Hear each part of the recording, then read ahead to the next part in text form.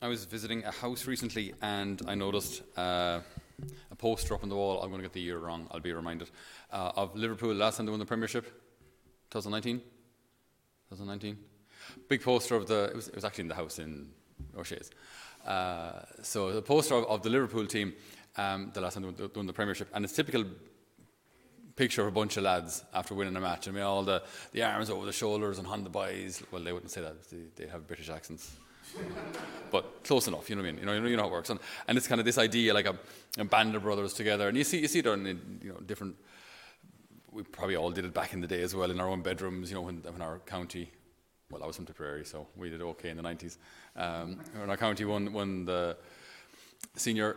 the league or the Premiership or the Championship, whatever it was. Anyway, and there's this lovely idea, like when you're part of the winning side, when you're part of the winning team, when you're there at a homecoming.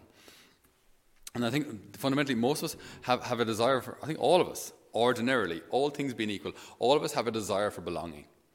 All of us have a desire to be part of something, not to be part of a team. It's even called a night club. Nothing clubby about it, but the idea is like people coming together. Or maybe it's golf or choir or crochet or cricket or I don't know. But like you want to be part of something.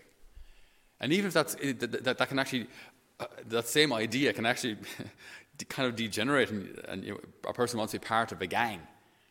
They want to be part of part of ISIS. Then I have a brotherhood, a part of something that makes a difference. So there's a desire in all of us for some sort of community, to be in communion. This is good. This is written in our hearts by God, who himself is in perfect communion constantly, as a Trinity. And we're created in his image and likeness. So we have a desire, a longing for community, for communion, to be united with people. It's a good thing. It's a good thing, written in our hearts by God. Our first reading said, the whole group of believers was united, heart and soul. No one claimed for his own use anything that he had, as everything they owned was held in common. The apostles continued to testify to the resurrection of the Lord Jesus with great power, and they were all given great respect. There's this unity, there's this band of brothers and sisters, there's this church which really has formed a family. And ordinarily, as I say, this desire to be in communion, to have community is written in our hearts. We have this desire to love and to be loved, this desire to give our love and to receive someone else's. Again, this is a good thing. We have a desire to learn from each other, to learn from the virtue of another. You see someone who's just particularly pure, particularly serving, particularly generous, particularly joyful. And this should ordinarily inspire us. I want that too. I want that too. I'm so glad they're part of my family. They're part of this community that I can learn from them, that I can in some way emulate that. Because what we see in these other people is a reflection, a spark of what God is, of what God has, if you will. All of these perfections, these beauties, these qualities that exist in God, we see reflected in different ways in people. Ultimately, God is what will satisfy. And we see that reflected. That's what kind of attracts us, not obviously in an erotic sense, but that's what attracts us to people. This seeing in them something which will satisfy our soul, which is what? A reflection of God. That's why we like being with certain people, because they're joyful, or they make us smile, or they're just so affirming, or they're just, they're wonderful company, whatever it is. Whatever quality it is, we like being with them because it starts to answer or satisfy this longing that we have for God, reflected in them. But what can happen along the way is this gets knocked out of joint. This gets damaged or tarnished or pushed to one side, and then maybe we don't start to want community anymore. We get hurt, we're disappointed, we get left behind, rejected, neglected. And then we start to actually fear community. We start to fear relationships. We start to fear commitment. Because if you engage in that, then there's always a chance that you might be disappointed. There's always a risk that you might be rejected. There's always a danger that you might hold your heart out to someone and them say, nah, not interested. And this is, I guess, the battle that many of us find ourselves in, where On one hand, we long for community. We long for these kind of relationships, these sincere, deep relationships where one can give oneself and receive the gift of the other. And yet, because of society, the way it's gone, that can actually be quite risky these days. It can be quite, maybe even painful. So what's the danger of this? The danger then is you shut down. The danger is you don't love anymore.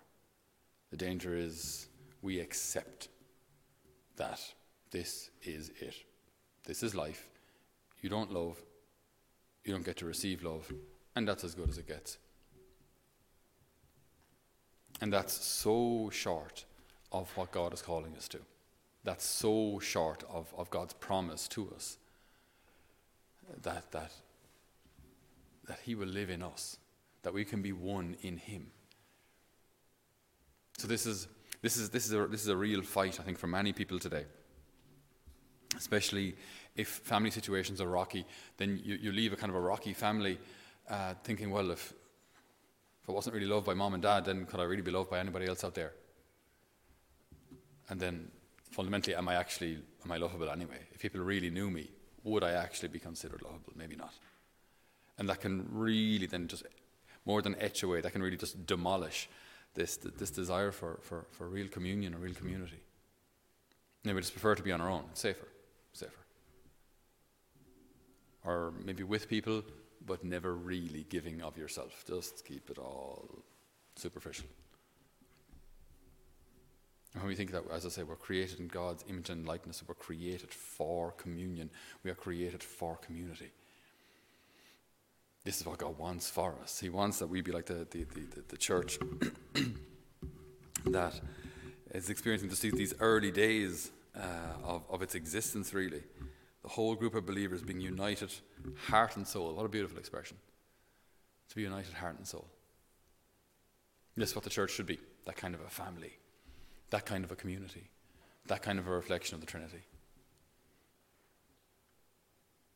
So today, I think it's important to pray for the healing of our own hearts. And maybe the gift of courage, depending on where we are. Maybe that's something that we require at the moment, that this gift of courage, right? The Holy Spirit will stir up this courage within us, that we might still, well, firstly, believe that this kind of communion is possible, and secondly, then engage in it ourselves. Engage in it ourselves, as opposed to just thinking it's a nice idea for everybody else there, yeah. But also for me, that I can be in communion with people, that I can love them and be loved, that I can give my heart to a greater or lesser degree, depending on the relationship, obviously. But I can offer my heart to people and not live in constant fear of rejection. That I can believe that I'm worth loving. That I can believe that I'm worth respecting. That I can believe that God has called me to reflect Him and His divine love in this world. Lord Jesus, strengthen us, renew us, and heal us, that we may be a church united, heart and soul. Amen.